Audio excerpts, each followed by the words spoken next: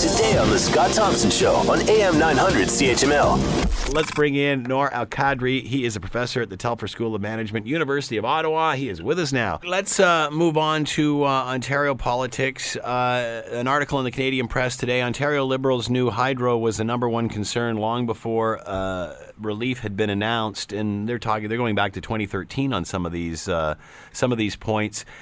Why did the Ontario Liberals keep going despite these sorts of reports, whether it's constituents showing concern, whether it's experts showing concern? Why did they keep going? Do the Liberals really believe in this ideology, or do they just believe that it gets them votes? Knowing that Ontarians, this obviously means a lot to. I think Ontarians take pride in being environmentally conscious. Is she playing them? Is she using that to her advantage rather than it being an ideology that she's stuck on? Or is it that, or is she just convinced this is the way to buy votes? This is the way for to succeed? One thing that we have to take into account is that Kathleen Wynne won the leadership that was done in a snap way, and she became a premier right away of a minority government. So she wanted to make sure that she can govern. So when they had these types of numbers, she was not elected as a premier by the public in Ontario. Mm-hmm.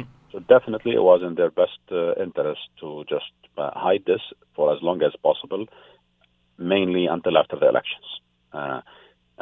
She was elected as a premier with a majority government, and definitely there are multiple factors that are put here forward in order to be elected, distancing herself from the Delta McGuinty Liberals, trying to say that now she's going to be a different kind of premier, backtracking on some of the policies.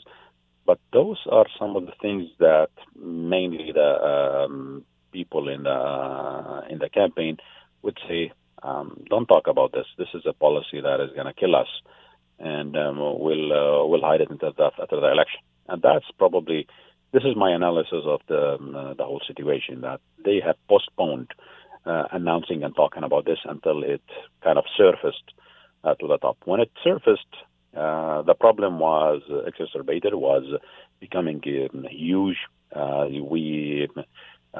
Small patches to the solution could not be a remedy.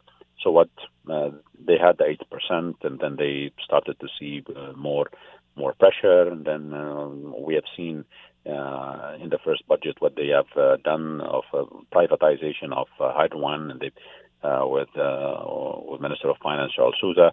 So all of those were critical for the Liberal Party.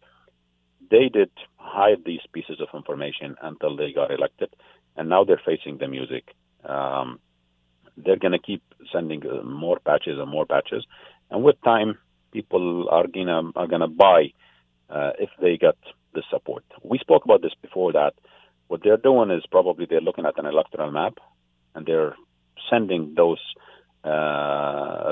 reliefs and checks into some of these areas of electoral maps.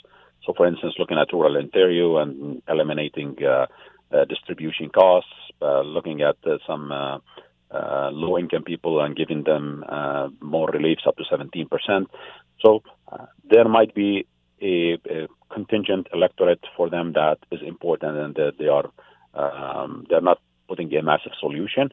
They're putting a buffet solution, like pick and choose what they want to serve.